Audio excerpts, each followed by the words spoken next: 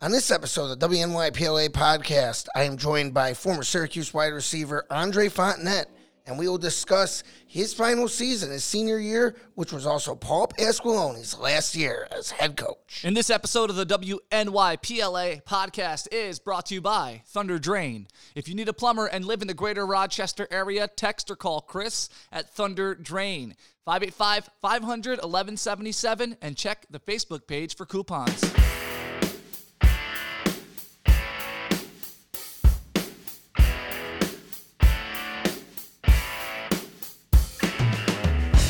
Welcome, everybody, to this edition of the WNYPLA podcast, the Western New York Pride and Loyalty Administration. I am your humble host, Tim Samsow. What a great show we have for you. We have former Churchill Chili standout, former Syracuse wide receiver, current Spectrum News color man, and host and color commentator for Rock Sports Network, Mr. Andre Fontenette. And Andre is going to be talking with me about Paul Pasqualone's last season as Syracuse head coach. This is going to be a fantastic episode. And do not forget, follow me at WNYPLA.com, at Tim the Commish, on Twitter. Email Tim at WNYPLA.com. Check out the shop at WNYPLA.com. Blue and orange, blue and red, or blue and gold, whatever shade of blue, we got it for you, baby. Hey, don't forget, we go live and keep it current on Sunday nights with the weekly meeting video cast. The Bills season has just started. Syracuse's season's off to a good start. Lots to talk about with you. We take your comments and questions live on Facebook every Sunday night at 9:30. Without any further ado, this is going to be fantastic. Andre, it's great to have you. How you doing? I'm doing good, Tim, man. It's good to hear your voice. It's been a minute. Yeah, it sure has, man. You are a busy guy now. You are coaching at McQuaid. You are a Spectrum TV commentator as well as a commentator for Rock Sports Net. How do you balance it all, man? Yo, dude, like every day I wake up and I get on the calendar and I'm doing my to-do list every single day. I'm a month ahead of time. I got a big calendar laminated on the wall so I can write everything in I got going on every single day. Really, from August to November, my schedule's pretty hectic. I don't really get too much time away. Well, I'm thrilled to have you with me. And before we get started, and before I start asking you questions about your senior year and your experience with Paul Pasqualone, what do you think so far about this current Syracuse team? I know we've only seen the Liberty game as we record this, but what are your thoughts on Dino Babers and the team so far? Well, this year is going to be a lot different than last year just because the quarterback situation is different. They lost several offensive linemen, so the offense has really been the catalyst for the entire team the last 3 or 4 years. This year is going to be exactly the opposite. The defense at SU has really stepped up. They got a bunch of seniors and upperclassmen on the defensive line, and they're going to put a lot of pressure on quarterbacks this year. So look for the Syracuse defense to actually be the true money makers for that squad, as opposed to the offense, which has been years in the past. The offense has been killing it. So don't be surprised though if the offense scores some points. Don't get me wrong, but right now so far this season, the defense has really stepped up to the plate. I completely agree. Anytime you shut out an FBS opponent, even if it is a new independent like Liberty, you're doing something right. Yeah, I mean, it doesn't matter, who you're playing against. Division I ball, scholarship football. And at the end of the day, Tim, everyone's running the same stuff. Like running counter is running counter. It doesn't matter how you slice it. That's true. It's just a matter of how kids are bigger, faster, stronger. And then there's always 2 or 3 kids on a 1AA team, on an FCS team that could play it on a FBS team. You know what I mean? It's Sure. just a matter of opportunity. So, I'm looking forward to seeing SU have a good year. And I think that the Liberty game, going against an FCS opponent like Liberty, who has a new coaching staff, is great to start the season with. Absolutely. So now you got to play FBS ball. You were a scholarship kid. You were recruited out of Churchill Chili. What was the recruiting process like for you when you were in high school and getting ready to pick where you were going to go? Well, for me, Tim, the recruiting process started when I was a sophomore in high school, and it was really just me and my high school coach and my parents doing things on our own, sending out tapes, sending out transcripts, sending out everything we can to everybody, contacting colleges, finding out who the local recruiter is, contacting that person and just getting my information out there, getting my tape out there. It's a lot different nowadays, Tim. Nowadays, you just send an email, everything's digital, but back in the day, you had to make a tape, you had to cut that tape, you had to, in and out the tape, you had to start, stop, record. It was really hectic. Sure. So it was a lot more difficult to get recruited back in the 90s as it is now. Yeah, I know. But the recruiting process was great for me, and I enjoyed myself. And I had about 25 scholarship offers out of high school, and I took all 5 of my official visits my senior year in high school. And I chose to go to Syracuse because it was close to home. I had a chance to have my parents come see me play. All my boys, everyone on my crew, everyone came up on the weekends, and it was really like every game was a home game for me. So going to Syracuse was definitely the right move for me, and I'm happy I was an honor to get recruited by them. And Coach David Walker, who's also from Rochester, New York, he's an Irondequoit graduate in 1991, I believe. Okay. Irondequoit, he's the one who recruited me to go to Syracuse, and he was our running backs coach at the time, and he did a great job recruiting me, and I made the right decision. So, well, 1, that's awesome. 2, so you said you were offered by 25 schools. What was like the biggest, like most notable school to offer you? I had every school in the Big East offer me. Back then, there was the old Big East. Yes. Everyone in the Big East offered me a scholarship except for Miami and Virginia Tech. Okay, so you had 6 of the 8, so that's pretty good. Yeah, so you're talking UConn, Pittsburgh, Boston College, Syracuse, West Virginia, all Temple. these guys, and then in Temple, I went to Philadelphia, University of Buffalo. From being a Rochester guy, University of Buffalo tried to get in on me. A couple ACC schools, NC State, Wake Forest, schools like that, UNC, they all offered me scholarships. So I was able to have an experience and have the attention that so many people crave.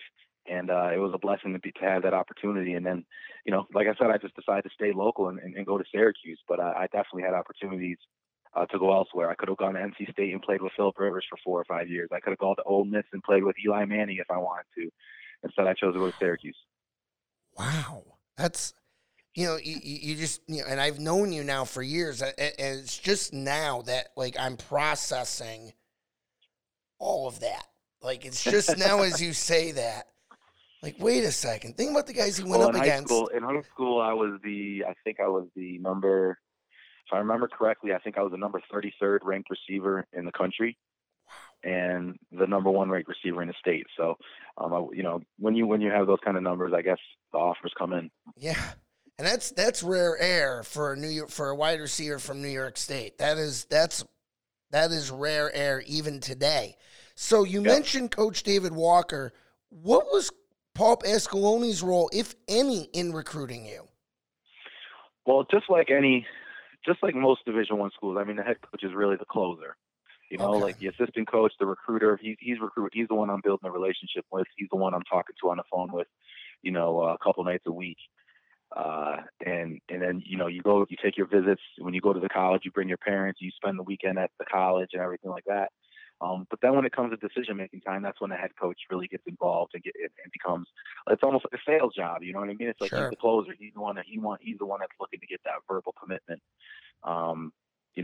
And that's what happened. I mean, Coach P was sitting in my living room here in Shiloh, and when the time was right, we decided to commit to Syracuse, and that's where we went. Coach Walker was there, Coach P was there, and my parents. So it was a good decision to go to Syracuse, and it was certainly a stressful situation just trying to figure out where exactly I was going to go. But I feel like I made the right decision at the end of the day. Did you do the hat thing, like in front of the table and all? No, I didn't do that because it wasn't a surprise. When I had my press conference when I was in high school, everyone else already knew where I was going. It was already announced that I had committed to Syracuse. Okay. But I will say this to you, Tim. As much as everyone was proud of me and it was in the newspaper of going to Syracuse, Tim, let me be honest with you. I did not know for a fact that I was going to Syracuse for sure, because I had to get nothing lower than a B on my entire senior year and all my Regents exams. I had to be able to qualify with the NCAA. Wow. So everyone back home is like, "Oh, it's great you're going to Syracuse. We're so proud of you." But me and my parents and like a couple select people knew like, it's not guaranteed that he's going because he still needs to qualify his senior year. So I really had to work hard my senior year when all my friends were doing late arrival and early dismissal and all that kind of stuff and messing around. I was on the grind senior year trying to make sure I qualified so I wasn't in the paper as a guy who couldn't qualify academically and get to college. And that there is a little known and forgotten process that still exists today. In even if you want to go Division III, you still have to get approved through the NCAA clearinghouse. That's a fact. Yeah, yep. And that's difficult. So you graduated from Churchill Chi in 2000, correct? Yeah, that's correct. Okay, 2000. so Donovan McNabb had just left a couple years prior, and the Orange were coming off a 7-5 record with a win in the Music City Bowl over Kentucky. What was the feeling in the locker room when you arrived at Syracuse? Well, I think that they were, there's been so much history, so everyone was expecting, just because we're Syracuse, I think that everyone was expecting everything to go so much smoother than, it really did for that 4 or 5 years I was there. I felt that, I think that we might have been a little cocky just because we've had so much success throughout the 90s. Then all of a sudden you hit the 2000s and you're expecting to have a lot of that same success. And, we had some big time recruits on our team too. So we had several guys that played in the NFL as well. So, we were looking forward to having a good year in that early 2000. Because like you said, we just came off a bowl game. The fact that we didn't go to a bowl in 2000 was a big shock to everybody, right? In the program. And because, coming into camp, you just expect okay, we're going to win 6, 7, 8 games again and go to a bowl. Unfortunately, we went 6-5 and then we didn't end up getting invited to a bowl game. And you and I are old enough, we're roughly the same age, and we remember watching Syracuse as kids, and the Dome was always packed, and they were always in the top 25. It was just commonplace that you had a good Syracuse team. It's funny that the late 80s and through the 90s, here in Rochester, we were quite lucky. We had a very competitive Syracuse team to our east, and the winningest regular season football team of the decade on the west, and the Bills. So boy, here we go. Yeah. Hey, listen. You're right. Yeah, you're right. I know I'm right. Remember, this is the WNYPLA. I'm always right. Wow. Fair enough. But so in 2001, you guys go 10-3. And you beat Kansas State at the Insight Bowl. You just missed out on a BCS bid. I remember that game against Kansas State. You guys walloped them. It wasn't even close. So now you're building a little bit of momentum, but then it goes backwards. 2002, you guys go 4-8. It's the only losing season under Paul Pasqualoni in his 14 years. His only true losing season. What was the feeling with the team at this point? Was Pasqualoni starting to feel some pressure? Did you see a change in attitude or behavior from him at this point after the 4-8 season? Well, the truth is that, in 2001, like you said, we won 10 games, and 8 of those 10 wins came 8 in a row. Right. Okay, because we lost the first 2 games of the season, then we won 8 straight, and then we got walloped by Miami back when they had Willis McGahee, Ken Dorsey, Jeremy Shockey. I was at that game. Guys. Yeah, they whooped us. Yep. And then we go ahead and beat Boston College the next week, and then we go on and win the bowl game. But, in 2001, we won so many games, and it's really for 2 reasons. One, because R.J. Anderson was able to manage the game as a quarterback. He didn't throw a lot of interceptions. He just threw the ball when he had to, threw it to the right person, didn't do too much, but he managed the game. We didn't ask him to win the game. We just asked him not to lose the game. And that's exactly what he did. And the other reason why we were so successful in that year is because we had Dwight Freeney and no one else did. Point blank period. We had the best defensive end in football, who at the time led the country and who broke the sack record in the NCAA. And he was the man. So our offense really only had to go 50 yards or less in 3 or 4 drives every game, because Dwight would always get a sack fumble early on in the series. So in 2001, it's like, you got this great senior first-round draft pick, and then all of a sudden in 2002, those guys graduate, and we lost a lot of seniors, and we lost a lot of leadership, and And again, I think it was one of those situations where we just expected, because for years we've had so much success, it was almost like we expected it to happen, whether we worked hard or not. We just expected us to win 6, 7 games. And that was the longest year of my life in football, because we went 4-8, and it was like we had so much success the year before, and it was just the total opposite the next year. It was like a collapse, and we really fell apart. So just a little bit of complacency. Let me just ask you this: what was Dwight Freeney like in the locker room and to play with? What was Dwight Freeney like? Dwight was a leader. Dwight was an awesome guy. He treated everybody, because he knew obviously being 19, 20, 21 years old, he knew he was going to the NFL, but he didn't treat anybody like that. Dwight was a super cool guy, whether you were a freshman or whether you were a senior. He treated everyone with respect. He talked to everybody. He didn't make anyone feel like they weren't part of the team or that they couldn't talk to him because he was Dwight Freeney. No, that wasn't the case, man. Dwight Freeney was a super cool guy. And if I saw him today, I haven't talked to Dwight in probably 10 years or so, maybe 15 years now. No, I'd say probably about 10 years since last time I spoke to Dwight. But if I saw him today, I'm sure he would act like nothing had ever changed, and we would catch right up with no problems.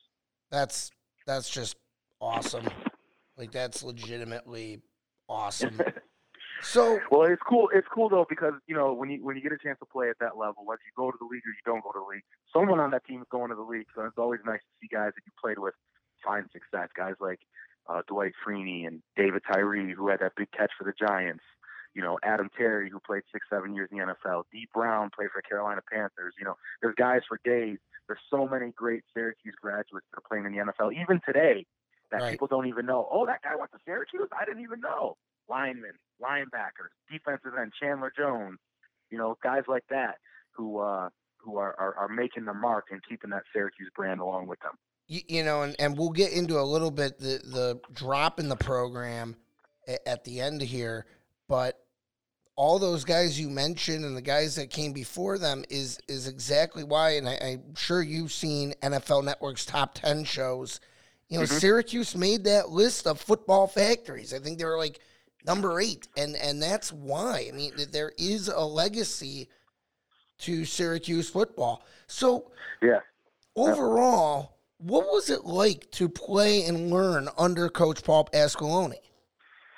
Well, Coach P is a defensive guy, so you're not learning a ton of football per se from Coach P. You're not learning technique. You're not learning the scheme from Coach P. George DeLeon was our offensive coordinator, and then my receivers coach, Dennis Goldman. They obviously worked with us closely, a lot closer than the head coach did. Coach P was always a defensive guy, like I said, so he worked more with the linebackers. He was with the D-line all the time. So I didn't really get coached by him day to day in practice. It was more like I was managed by him because he was the head coach. So there were certain things that had to go through him. However, the day-to-day grind, the day-to-day meetings that we had was really more with the assistant coaches, and I think that's pretty consistent, probably throughout the country. Okay, would you say that he was, the little bit that you got to talk to him? Mm-hmm. Would you call him a warm person? No. Okay. No, I wouldn't call him a warm person. All right. And I'm not saying he's a bad person. That's just never been his style. He's the kind of person that's very businesslike. He's here to do a job. He's here to go to work today, and he's extremely focused on the task at hand. So Coach P is the kind of guy that his nose is so far in the playbook that he'll walk down the hallway and walk right past you like you're not even there. He's so focused on whatever it is that he has going on at the moment. So, but the relationship was great, and Coach P was super cool at the time whenever he had to be and whenever he had to meet. I give him nothing but respect, man. He's a legend in college football, and more importantly, he's a legend in the Syracuse community. Well, we will get to that. That is a huge question I'm going to ask you towards the end here of this interview. So overall, okay, you would say that he, instead of a smile, he kept a scowl, huh? That just seems to be what it is. And that's fine. I wouldn't call it a scowl. I'd call it a straight face. Just a straight. So he'd be a good poker player. Yep. All right. So in 2003, you guys went 6-6, and yep, now we're coming up on your last season, 2004 here. What do you remember about the feeling around the team from the campus, the coaches, the media, and the fans going into this season? Well, I think that back in 2004, I was a senior, and I think that, the guys that I came in with, there was about 15 of us that were getting ready to graduate together. And excuse my language, but we were not about the bullshit. We worked so hard, and we talked about it. That's time to turn things back around. We have guys that have played before us that we got to make proud. We got coaches that our jobs are on the line. It's time to get things together. Unfortunately, the coaches didn't make it through the process after the season ended, but nonetheless, I mean, we were on our grind, and we talked about it ahead of time, and senior leadership really took over that team in 2004, and we had a great year. We lost some close games. We played Florida State right down to the wire, and they're the top 25 team. We lost a lot of close games that year, but 2004 was a great year. We went to the bowl game. We ended up losing the bowl game, but we went, and that was the first time we had been in 3 or 4 years. So, we were all excited to be there. So, before we get into the football part, in my research of this, in June of that season, the then athletic director, the legendary Jay Krauthamel, announced that Syracuse was going to change the nickname from Orangeman to Orange. Now, did the changes take place? I couldn't find this answer, so I'm going to ask you. Was the 2004 football season, was that the last season of the Orangemen, or was that the first season of the Orange? Tim, I don't know. I don't know. Somebody's going to hit me up at Tim the Commissioner. Find the WNYPLA page on Facebook and hit us up with an answer to that. When did Syracuse start going by the Orange? So, I don't know. I they, know the change was made, but I think it was after, but I can't remember. So they announced it in June, and they said it was going to start next season. But did that mean 2005 like proper, or did that mean the school year? So would that have been you guys all the way through? That's a little cloudy, but that's okay. That was just something very interesting. I knew that was right around. Right around the change. But yeah, so That's a good question. I don't know. That's all right. So the season starts for you guys with a brand new quarterback. You have true sophomore Perry Patterson. How was it playing? Yeah, lefty. That's right, southpaw. How was it playing with Perry, and how did Perry grow and adjust as the season went on?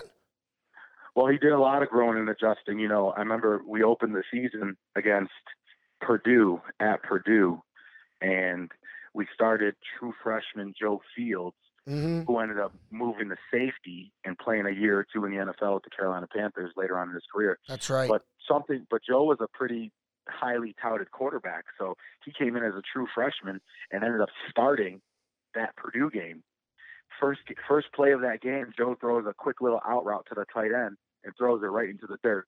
I said, "Oh boy, maybe Joe's not our starter." You know what I mean? Right. After two or three games, maybe 1 or 2 games, Perry ended up taking over and becoming the starter, and our offense really started to take off. Because we had 2 senior receivers, myself and Jared Jones. We were both seniors, and we had been through the process, so it was really important to us to have a successful senior year. But the other thing was to help Perry along and make things easy for him as senior receivers on our little sophomore quarterback. We had to make things easy for us. So I'm sure that things got a little bit more difficult for Perry going into his junior year because he didn't really have too many upperclassmen at receiver to help him out and make things easy on him. You know what I mean? And he had a new head coach, too. So, correct. Real quick, Joe Fields was 8 of 15 for 93 yards and interception.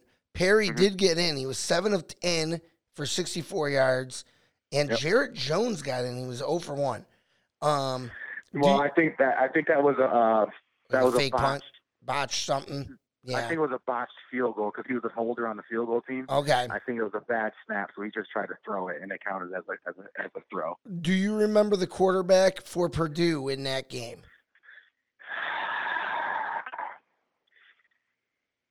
Don't tell me. I won't tell you. I know it wasn't Drew Brees. Nope. This is after Drew Brees.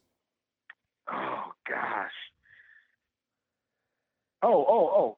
Kyle Orton. Yes, Kyle Orton. Former Chicago Bear. They had a receiver, Taylor Stubblefield. I believe, let me see here. Yep, they did have Taylor Stubblefield.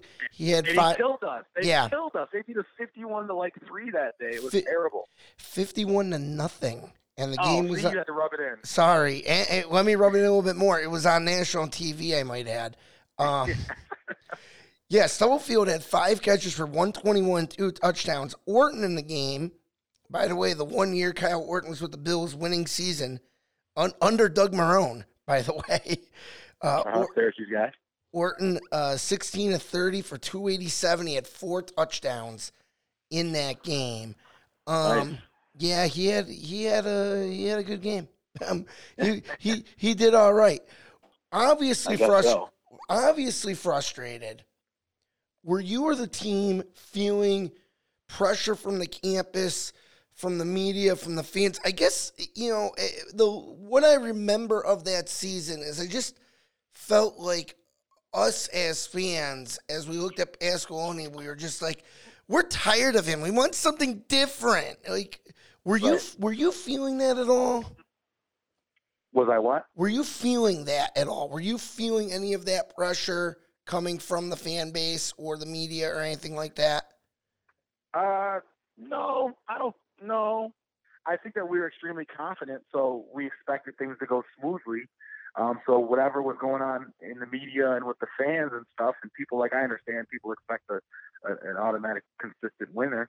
Right. But I didn't feel pressure. I wouldn't say we felt pressure. I'd say that we just did what we always did, and we played to the best of our ability. And I mean, listen, this is my senior year, so I'm not even worried about the coaches. I'm more worried about what's going to happen to me. I got to graduate, and I got to try and make it to the NFL. So I wasn't worried about the coaches. I was worried about my teammates, and I was worried about myself. And what did you? And you did graduate. What kind of degree did you graduate with? Speech communications, public speaking. Good for you. And also, I majored in sociology. I had a dual major, and I minored in African American studies. So, do you hear that? And Tim, just a couple weeks ago, I just finished my master's. Yes, right. Congratulations on that. That is Thank right. you. I did hear that, and that's just great. So, Syracuse fans, you're listening to a genius here. Just so I'm talking about Andre, not me. But Oh, okay. yeah, I'm talking about Andre the genius, not your humble host here. So you guys do rebound now. You stay non-conference. You go to UB, get a nice win over them, and then you beat Cincinnati, who at that time was still in Conference USA. This was just before the big turnover in conferences. You guys beat Cincinnati, but man, you guys tackled a really tough out-of-conference schedule this year. I mean, Cincinnati was on their way up in Conference USA, eventually to the Big East. Uh-huh. But you had at Purdue, at Virginia, who was ranked, and at Florida, and you hosted Florida State. Yep. You unfortunately, you guys All lose three of those games that you just mentioned that we lost those games, Tim. So I'll tell you what, we had an opportunity to win each and every one of those games, and we blew it. Yep. Each and every one of those games. We had Florida State down to the wire, coulda, woulda, shoulda. I think we fumbled the ball just before halftime going into the end zone. We would have had a 10-point lead go to the halftime if we would have scored. Yep. Virginia, we played really well. They were better than us, but we played well on the road. We just couldn't get the job done, And who was the other one you said that we lost to? Virginia. You guys lost to Virginia 31-10, and then Purdue. And then, at the time, West Virginia was still in the Big East. You guys had, right. And then Purdue's opening the season. We got a true freshman quarterback starting. So, I guess my expectations weren't that high, especially to open the season when you have an 18-year-old who was just in high school 3 months before that. Right. And the Virginia game at the time, they were ranked number 12. You guys went to Scott Stadium, lost that game 31-10, but you were in it. I think I had 2 or 3 catches or something. Yeah, you did. Patterson that game was 15-23 for 141, hung in there against Marquise Hagans of Virginia. And he torched you guys. He's only 11-12, but for 202. He only had 1 touchdown, but you guys had a 2-headed monster at running back that season with Walter Reyes and Damian Rhodes. Talk a little bit about those 2 guys and their kind of dynamics with the team. Well, Walter came in with me as a freshman, right? And and Damien was a little bit behind us, but Damien caught on very quickly as soon as he came in as a true freshman. Damien, he didn't start over Walter, but I mean, he was competing for playing time with Walter. So you're right. It was definitely a dual tailback system where we didn't feel any drop off when Walter would go out of the game, and we have this freshman Damien Rhodes who was from Syracuse come into the game, and there was no drop off. So I mean, we just picked up right where we left off, and Damien ended up having a great career at SU, and obviously as did Walter. I remember Walter Reyes like yesterday. Walter Reyes was great. No disrespect to Damien, but Walter sticks out. I mean, Walter really sticks out. Going back to that Florida State game, they were ranked number 8 at the time. You guys were up 10-3 at the half. Unfortunately, though, you were outscored 14-3 in the second half. Lost that game 17-13. Yeah. As great as Walter was, I think he fumbled. I think I had a big catch, and we just before halftime, and on third down, and we go down and we get to like the 4-yard line, and we're up by 7 or 10 or whatever you just said, and then Walter actually fumbled going into the end zone, and like you said, they ended up scoring 14 in the second half. We only scored 3. Game over. But if we would have scored that touchdown, boy, it's a different game. It's a different game. We would have beat the number 8 team in the country, but things just wasn't in our playing cards. By the way, your stats for that game, you had 3 catches for 55 yards. Okay. In that game. Yep. I mean, trust me, that was usually the norm for me. 3, 4 catches, 2, 3 catches. 50, 60 yards, something like that. Yeah. A lot of intermediate throws. There wasn't a ton downfield. But I was 6'3", 220 pounds, so I wasn't exactly a speedster running past D'Angelo Hall. You know what I mean? That's right. Yeah. No, I understand. I understand completely.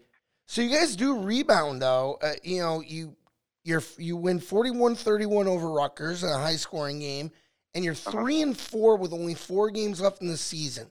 Let's keep that in mind here. At this time, you're still playing an 11-game regular season and not the 12 that we're accustomed to today. How were you guys feeling physically, mentally, and emotionally after this stretch of games? It had to have felt like a gauntlet. Yeah, I mean, because now, I mean, earlier you were talking about pressure. Now you're starting to think about the pressure on you. You got 4 games left. We got to win 3 of these last 4 to be bowl eligible. And I think that's exactly what we did. But certainly you start feeling that pressure. I felt more pressure wanting to go to a bowl for myself and for my guys that I graduated with more than I was worried about the fans or the coaches even. I think it was more about get to the bowl game because that's a goal of ours, and this is going to be our last season. Like, we got to get it done. We don't have a choice. So, speaking of that, we're maybe not you so much because you were graduating; it was your last season. But were your teammates at this point at 3-4? Was there a feeling that a change could be happening at head coach? And were there guys in the locker room that were maybe hoping for one? Now, at that point, things that started to change, and I think that we all started. Now the media is really on us, especially the local media. Right.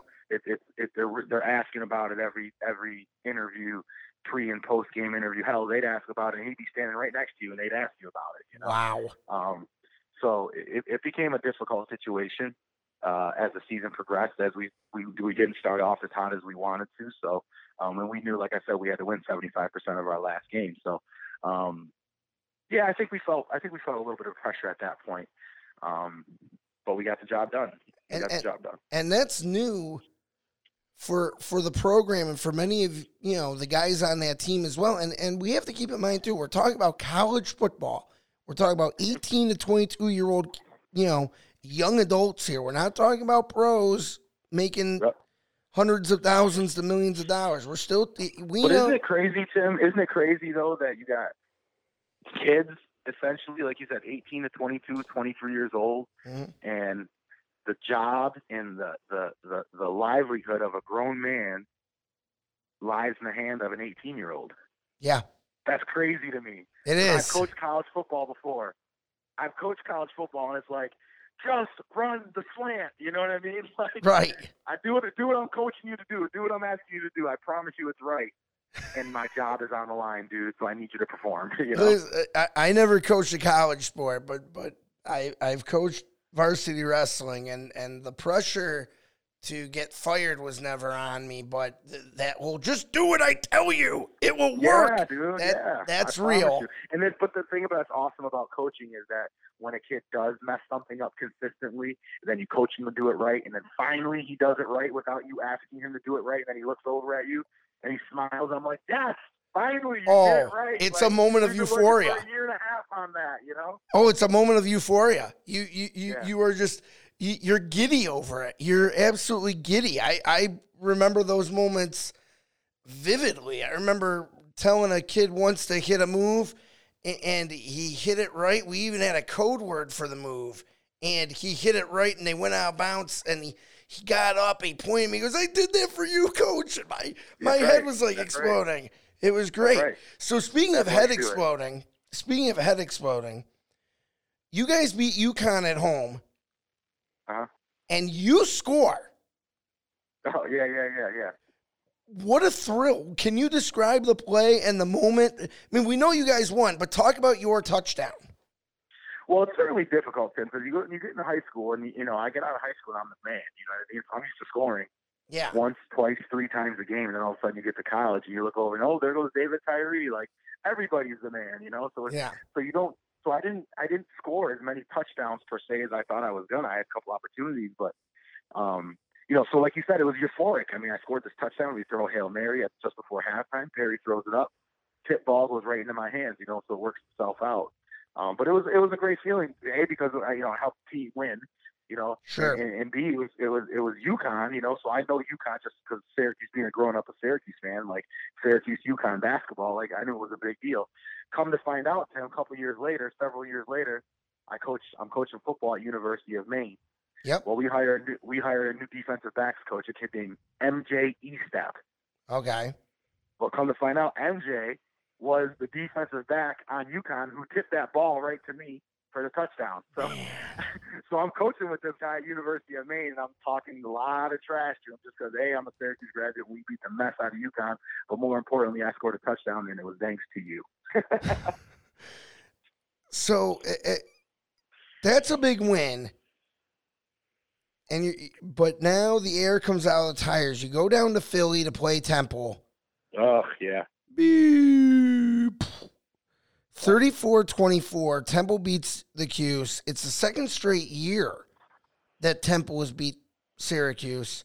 Mm-hmm. And now you're 5-5 with one regular season game left.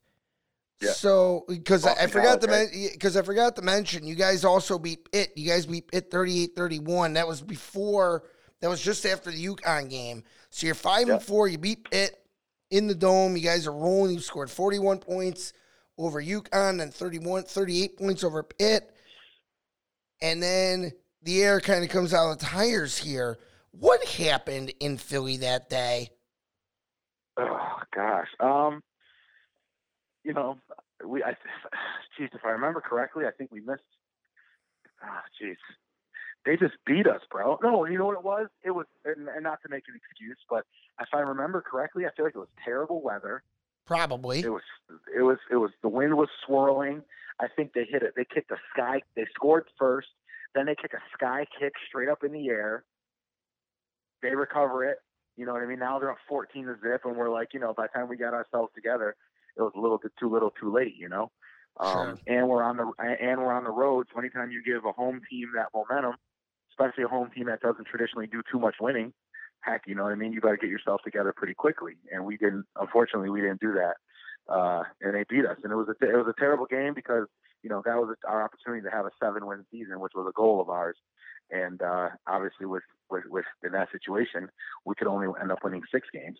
Sure. But it's certainly a long ride home, even though Philly and Syracuse aren't all that far away and it's not a long flight. It felt like one of those long East Coast to West Coast flights because it's very quiet on the plane when you lose the Temple. Yeah, they were 1-8 going into that game. I'm not trying to rub it in, but that's what it was. Yeah.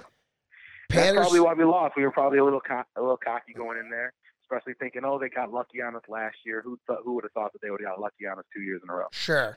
Absolutely. Perry in that game, Patterson 20 of 35 for 240 and a pick. Walter Washington was Temple's quarterback. He was 10 of 19 for 130 and a touchdown. In that game, Damian Rhodes, in a losing effort, 29 carries, 200 yards, 3 touchdowns. Yep. He also had 2 receptions for 33 yards. He had a day. Reyes was not even he was not even playing, and Walter Washington was the dual threat as he had 185 yards on 29 carries and 3 touchdowns. Correct. I don't mean to make this sound so bluntly, but as we all know, Pasqualoni was and is a defensive guy. What was wrong with the defense this season in 2004? Oh, geez, what was wrong with the defense in 2004? Gosh, you really throw me back, Tim. I gotta go back and remember. That's okay. If I remember correctly, I think we graduated a lot of kids in 2003. Okay. I think we had a lot of underclassmen playing. And like you said, I mean, the schedule wasn't exactly easy. We're playing at Purdue, which is one of the top Big Ten schools, especially in the passing game. You know what Drew Brees does. He throws the ball. Mm-hmm. And he already established that Purdue throwing the ball thing. Yeah, at that time. Young kids. Yeah, at that time they were still playing Tiller ball with Joe Tiller as their head coach, and Kyle Orton had taken over, and he was clearly the heir apparent to Brees. Purdue didn't. They may have dropped off a little bit, but they didn't start having their downward spin until after Orton had left. So absolutely. So we had a bunch of underclassmen, and then we got to play against Florida State. You know, they're a top 10 team. We got to play against at Purdue with a true freshman quarterback and a young defense, you know, and then we go and lose to a team that's, you know, maybe a little underrated, but not all that great in Temple. You know, so I just think that we were young and we were naive that year. And then we show the same things again, because then we go against the bowl game against Georgia Tech and they whoop us all over again. So I think that it was just full of young players. We had some seniors in some spots, some guys that I was getting ready to graduate with, but we had a lot of sophomores starting their first games that year. You know, injuries and young kids playing seems to be a recipe for disaster. And at that time, there was still cachet to playing at Syracuse. It was still, absolutely. Look at me, I'm at Syracuse. You can all go screw yourselves. I mean, you know what Correct. I mean. So now you're 5-5 with one regular season game left. You are at number 17 Boston College. Tom O'Brien, who we hate. Tom O'Brien was the head coach. Uh-huh. That the starting quarterback for the season was Ryan Peterson. He was injured. Do you remember who you played up against that day? Yeah, that was a young Matt Ryan. That was a freshman, Matty Ice. Ryan, yeah, we whooped him. You did. 41-14.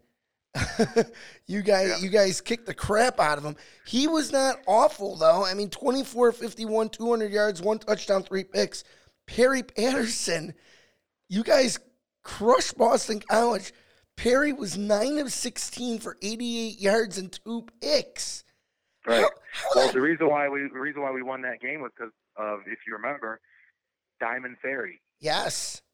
The Diamond Ferry went off that game. He played offense, defense, and special teams and scored touchdowns on offense, defense, and special teams. So we didn't have to throw the ball all that much because Diamond had a pick six. Diamond had a punt return for a touchdown. I mean, you know, we didn't have to do too much on offense that day. It's Diamond Ferry's legacy right there. The one-man wrecking crew against Boston College. So now, so you are now bowl eligible. Yep. You guys, was it a feeling of accomplishment, or was it more, phew, we got that one off the back? I think it was a little bit of both, to be honest with you. I mean, it was a goal of ours, but when you're that close to not getting it, I think that the relief of actually accomplishing that goal was something that we're looking forward to. And it was it was relief, but it was also like, okay, let's go get it now. We got a couple more weeks left to play. We had another opportunity to show what we got, and so we went down to Orlando and played the game. Before we get to that, you guys beat Boston College. At this point, did you feel that Pasqualoni was still on the hot seat, or was crushing the 17th ranked team on the road enough to get the critics off of his back? I thought it was enough. Just because it was Boston College at Boston College. If they won that game, they were going to the Fiesta Bowl, so their fans were having their Tostitos Fiesta chips all over the field and all in the crowd talking trash. I forgot about that. Yeah, and so it was a goal of ours to, and the Big East is getting ready to fold as well, so we want to finish things off the right way. And it was big. Boston College is obviously a rival of Syracuse in all sports, no matter what. So yeah, it was a big game, and it was a big win. And yeah, I hate those guys. And then the other guy from Rochester is Jasmine Williams. And Jasmine Williams went to Pittsburgh Sutherland, and he was the starting DB for that Boston College team that we beat so bad. So I kind of hold that over his head once in a while. When I think of Jasmine Williams, I always wonder why on earth did BC put him in the secondary. He was one of the most dominating running backs and most dynamic running backs Section 5 ever produced. What a great athlete he was. I remember him very well. So before we get to the bowl game, there's a little bit of turmoil up at the top of the hill, for lack of a better term. On December 15th, Dr. Daryl Gross is announced as a new athletic director, replacing longtime AD Jake Krauthamel, who had retired. Before we get to Daryl Gross, did you ever get to meet and talk to Krauthamel during your time at Syracuse, and what was he like? Absolutely. Jake was extremely involved. He'd be at practice. He'd talk with the players. I never had like one-on-one meetings with him in his office or anything like that. But from what I knew of him and from what the little bit I did talk to him, he was very great guy, very stand-up guy. Seemed to always be honest with people, honest about his expectations. The only thing that used to bother us was that he used to sit at practice and stand in the end zone during practice. And during that 2-hour practice, I swear he smoked a whole entire pack of cigarettes. Wow. But besides that, Jake Krauthamel was a great guy. Wow. And you guys are practicing outside back then, right? You didn't have an indoor facility? Yeah, we right next to Manly. There was two grass fields and then 2 turf fields. But we usually practiced on the grass. Then if it was a home game, we would practice in the Carrier Dome on like Thursday or something like that of a home week. He wouldn't smoke in the dome, would he? No. I don't think he would. Oh, okay. I don't think he would. Wow, there you go. Breaking news, folks. Jake Krauthamel was a chain smoker. You heard it here. And burns down the Carrier Dome. And burns. So Gross is named as the AD. He comes over after being the longtime assistant AD at USC. Mm-hmm. Did you get to meet Daryl Gross, and what did you think of him initially? Daryl Gross, I met him many times. I was in California not too long ago and had a chance to talk to him as well because he's out in L.A. Right now. Daryl Gross was a great guy, and it was good for me, though, just being a black kid from Chi-Li, like seeing this black guy become an athletic director, and Daryl Gross was one of the reasons why I decided to get my master's in athletic administration because he was the first black administrator that I had seen that was successful. So he was a mentor to me. I shouldn't say a mentor. He was more an influencer to me. He influenced me to do different things and realize that certain goals were attainable if gone about the right way. So Daryl Gross was a great AD. And inspiration. Would you call him an inspiration? Yeah, I would. I mean, he didn't have as much success at Syracuse as I wish he had. Don't get me wrong. I mean, I know the difference between, being a good guy and being successful. Sure. But just for me personally, just seeing a guy that looked like me, that was in that position where I was full of what I was used to being around everybody else, being from Chi-Li, going to Syracuse, almost everybody else didn't look like me. Right. You know what I mean? So all of a sudden here comes this guy who was a role model to me. You know what I mean? So it was great to be around him in that aspect. Just remember, you are way better looking. Just so you know. Hey. Well, they tell me I look like Dino Babers now, so who knows? There you go. And that's not a bad comparison, and that's a nice compliment. If I had Dino Babers' money, I'd be okay. That's right. Oh, wouldn't we all? I hate to do this to you, But Go ahead. initially, did you think that Gross was out to just get Pasqualoni? Well, I mean, I think if I remember correctly, now I could be wrong, but I thought that he announced to the media that there wouldn't be any changes to the coaching staff and things of that nature. And then quickly after the bowl game, things spiraled and he made the changes that he had to make. I personally think that it was a situation where Daryl Gross asked Coach P to make some changes on the coaching staff, and Coach P was loyal to those guys, and he didn't want to make the changes. And Daryl Gross said, if you're not going to make changes, then I'm going to have to let you go. That's just my opinion. I don't know if that is fact. That's just my opinion. I think that Coach P, his loyalty got the best of him. Okay. Well, believe it or not, it was not Gross. It was the chancellor at that time who made that statement that gave Pasqualoni that vote of confidence, if you will. Uh-huh. But yeah. you were on the right track, though, for sure. So 6 days later, December 21st. So let me go back for a second. December 15th is when Gross is announced as the new AD. December 21st, you guys go down to Orlando and play Georgia Tech in the Champ Sports Bowl. And you get blown out 51-14 and finish 6-6 for the second straight season. It was a very disappointing way to end the season and your career. Before we get to the end of Pasqualoni's tenure, how did you feel after that game, knowing it was your last one in a Syracuse uniform? It goes by so quickly, Tim. It really goes by fast. You get into school when you're in high school and right after high school, and then all of a sudden, next thing you know, it's the 5 year. I redshirted, and then the 5 years just flew by. It was like every single day living on campus. It was just like my life. I didn't even think twice about it. And then all of a sudden, one day, boom! All those games, those 50 games that you were lined up for Syracuse, those games are over. You start getting nostalgic during certain times, but geez, it goes by so fast. I don't know what else to really say about it except that it flew by, and I guess time flies when you're having fun, I guess. There you go. So the bowl game was on December 21st. On December 29th, Gross announces the firing of Paul Pasqualoni. How did you and the team hear of the news? Did Gross tell the team before telling the press?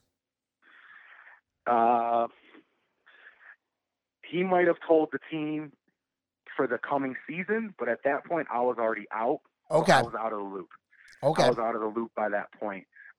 However, I was still on campus, and I was lifting and working out and everything like that, but being actual part of the team, the SU team at that point was over with. So if he did meet with the team, which I hope he did, I wouldn't know, though. How did it, I'm sure you were still talking to teammates of yours, even though you were no longer with the program. How did the team feel about it, to your recollection? Some guys were disappointed. Some guys weren't, Some Sure. guys were, some guys expected it. Some guys were, closer to Coach P and the coaching staff than other guys were, So, but I think that, at that level, everyone understands that it's a business. Yeah. And everybody understands that either win or go home.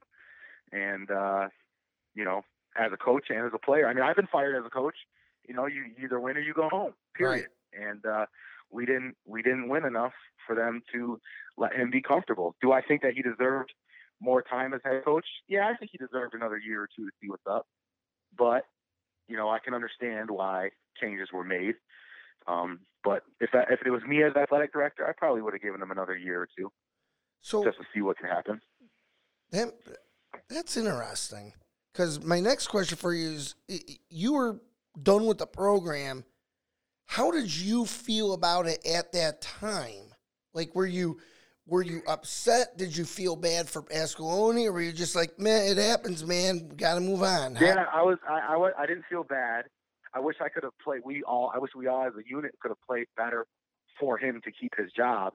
But I mean, let's be honest. I mean, he was getting paid a lot of money, and when you coach at that level, you get fired, and before you even take out the trash at the end of the week, the guys have another new job. So it's like he was able to get on. He got on at UConn. Now he's coaching in the NFL. So I felt more bad for myself than I did him. My career was over. His career kept on going.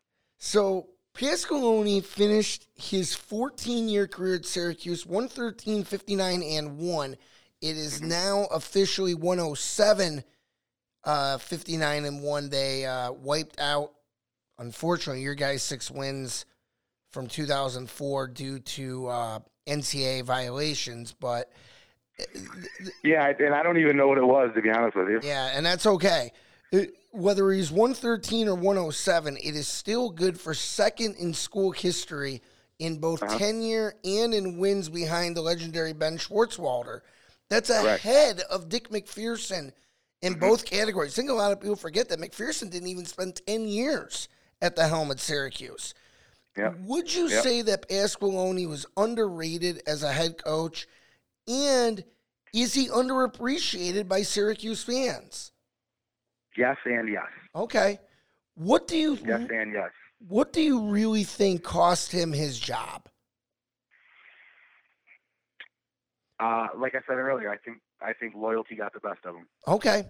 I think that he could have made some changes. I think that him and George were really close, George DeLeon, and this is just my opinion, but I think that changes were asked to be made, especially when it comes to George. Either take the reins back from George or get rid of George, and Coach P didn't want to do so, and I think that that's why they eventually let him go.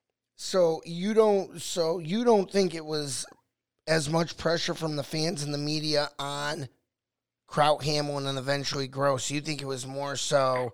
Well, I mean, anytime you get a new AD, you know that guy wants to make a splash and wants to hire his own guy. Don't get it twisted. I mean, Daryl Gross, I'm sure he wanted to hire and be known as the guy who hired the next big head coach. Tried the guy who hired somebody that got Syracuse back to 8, 9, 10 wins.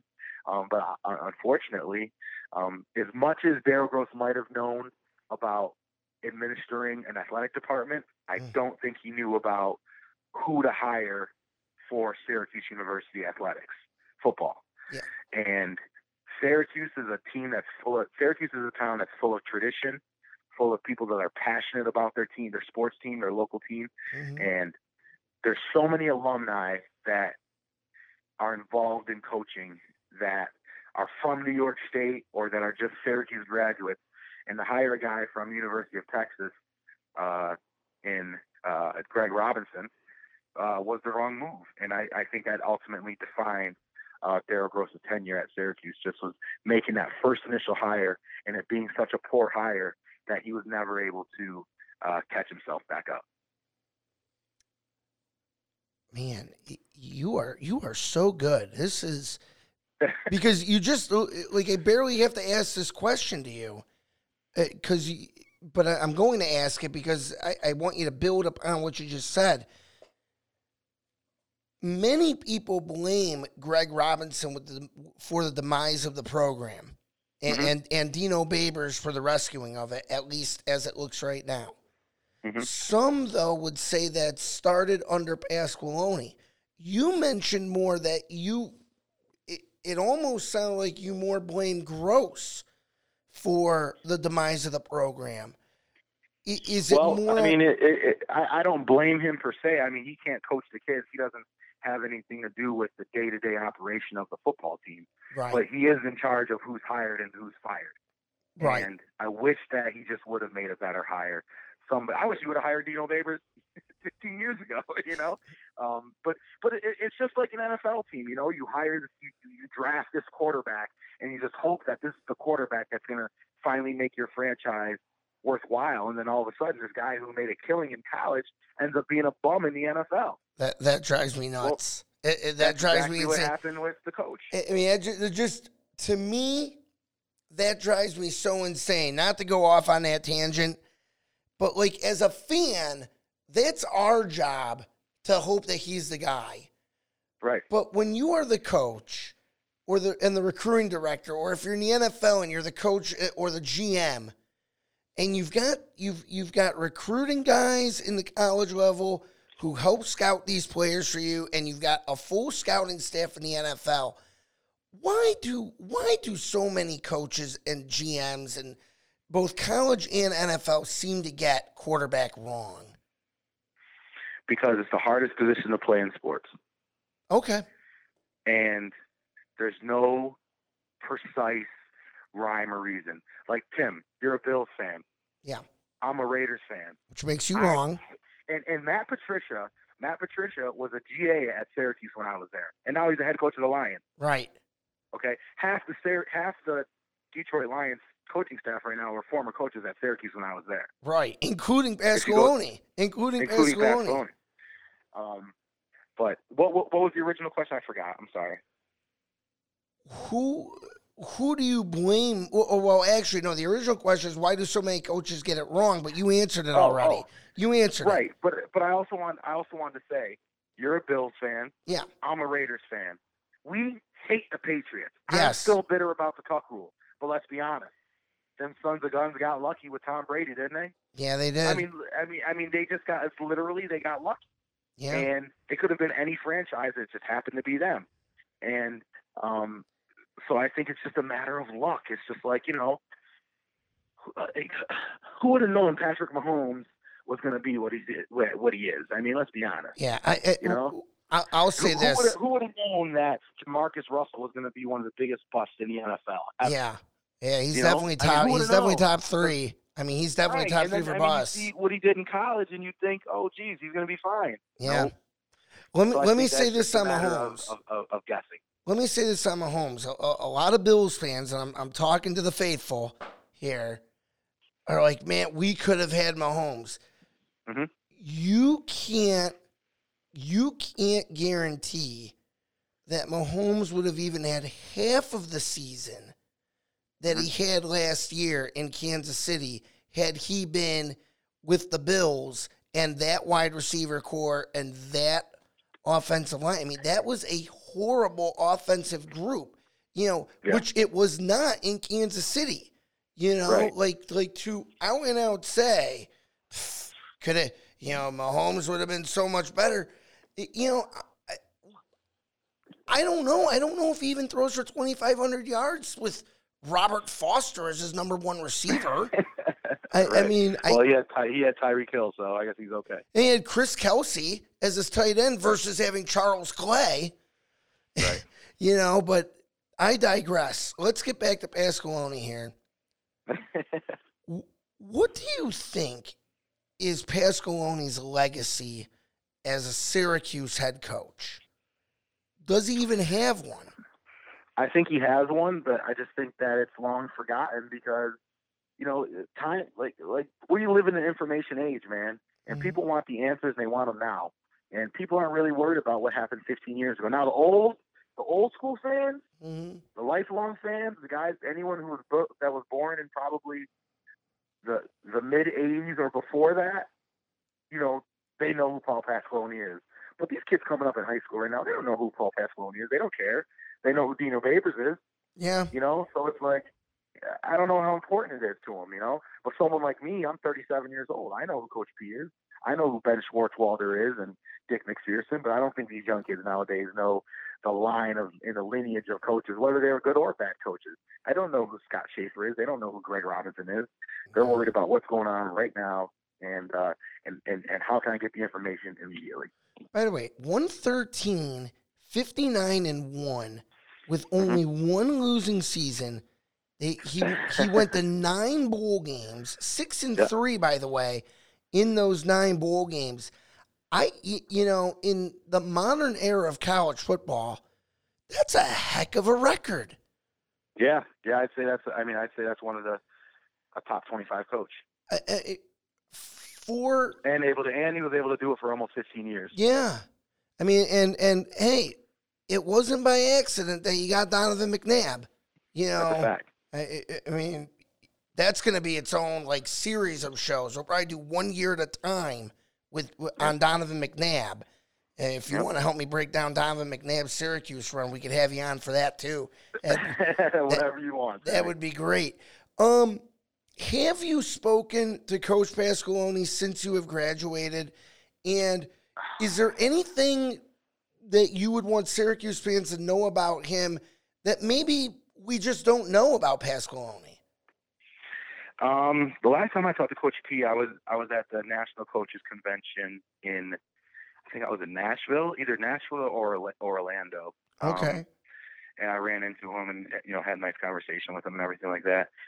What do I want fans to say it again? What do I want fans to know about him? That maybe we just don't know. Is there something kind of behind the scenes about Coach Pasqualoni that we just never got to see?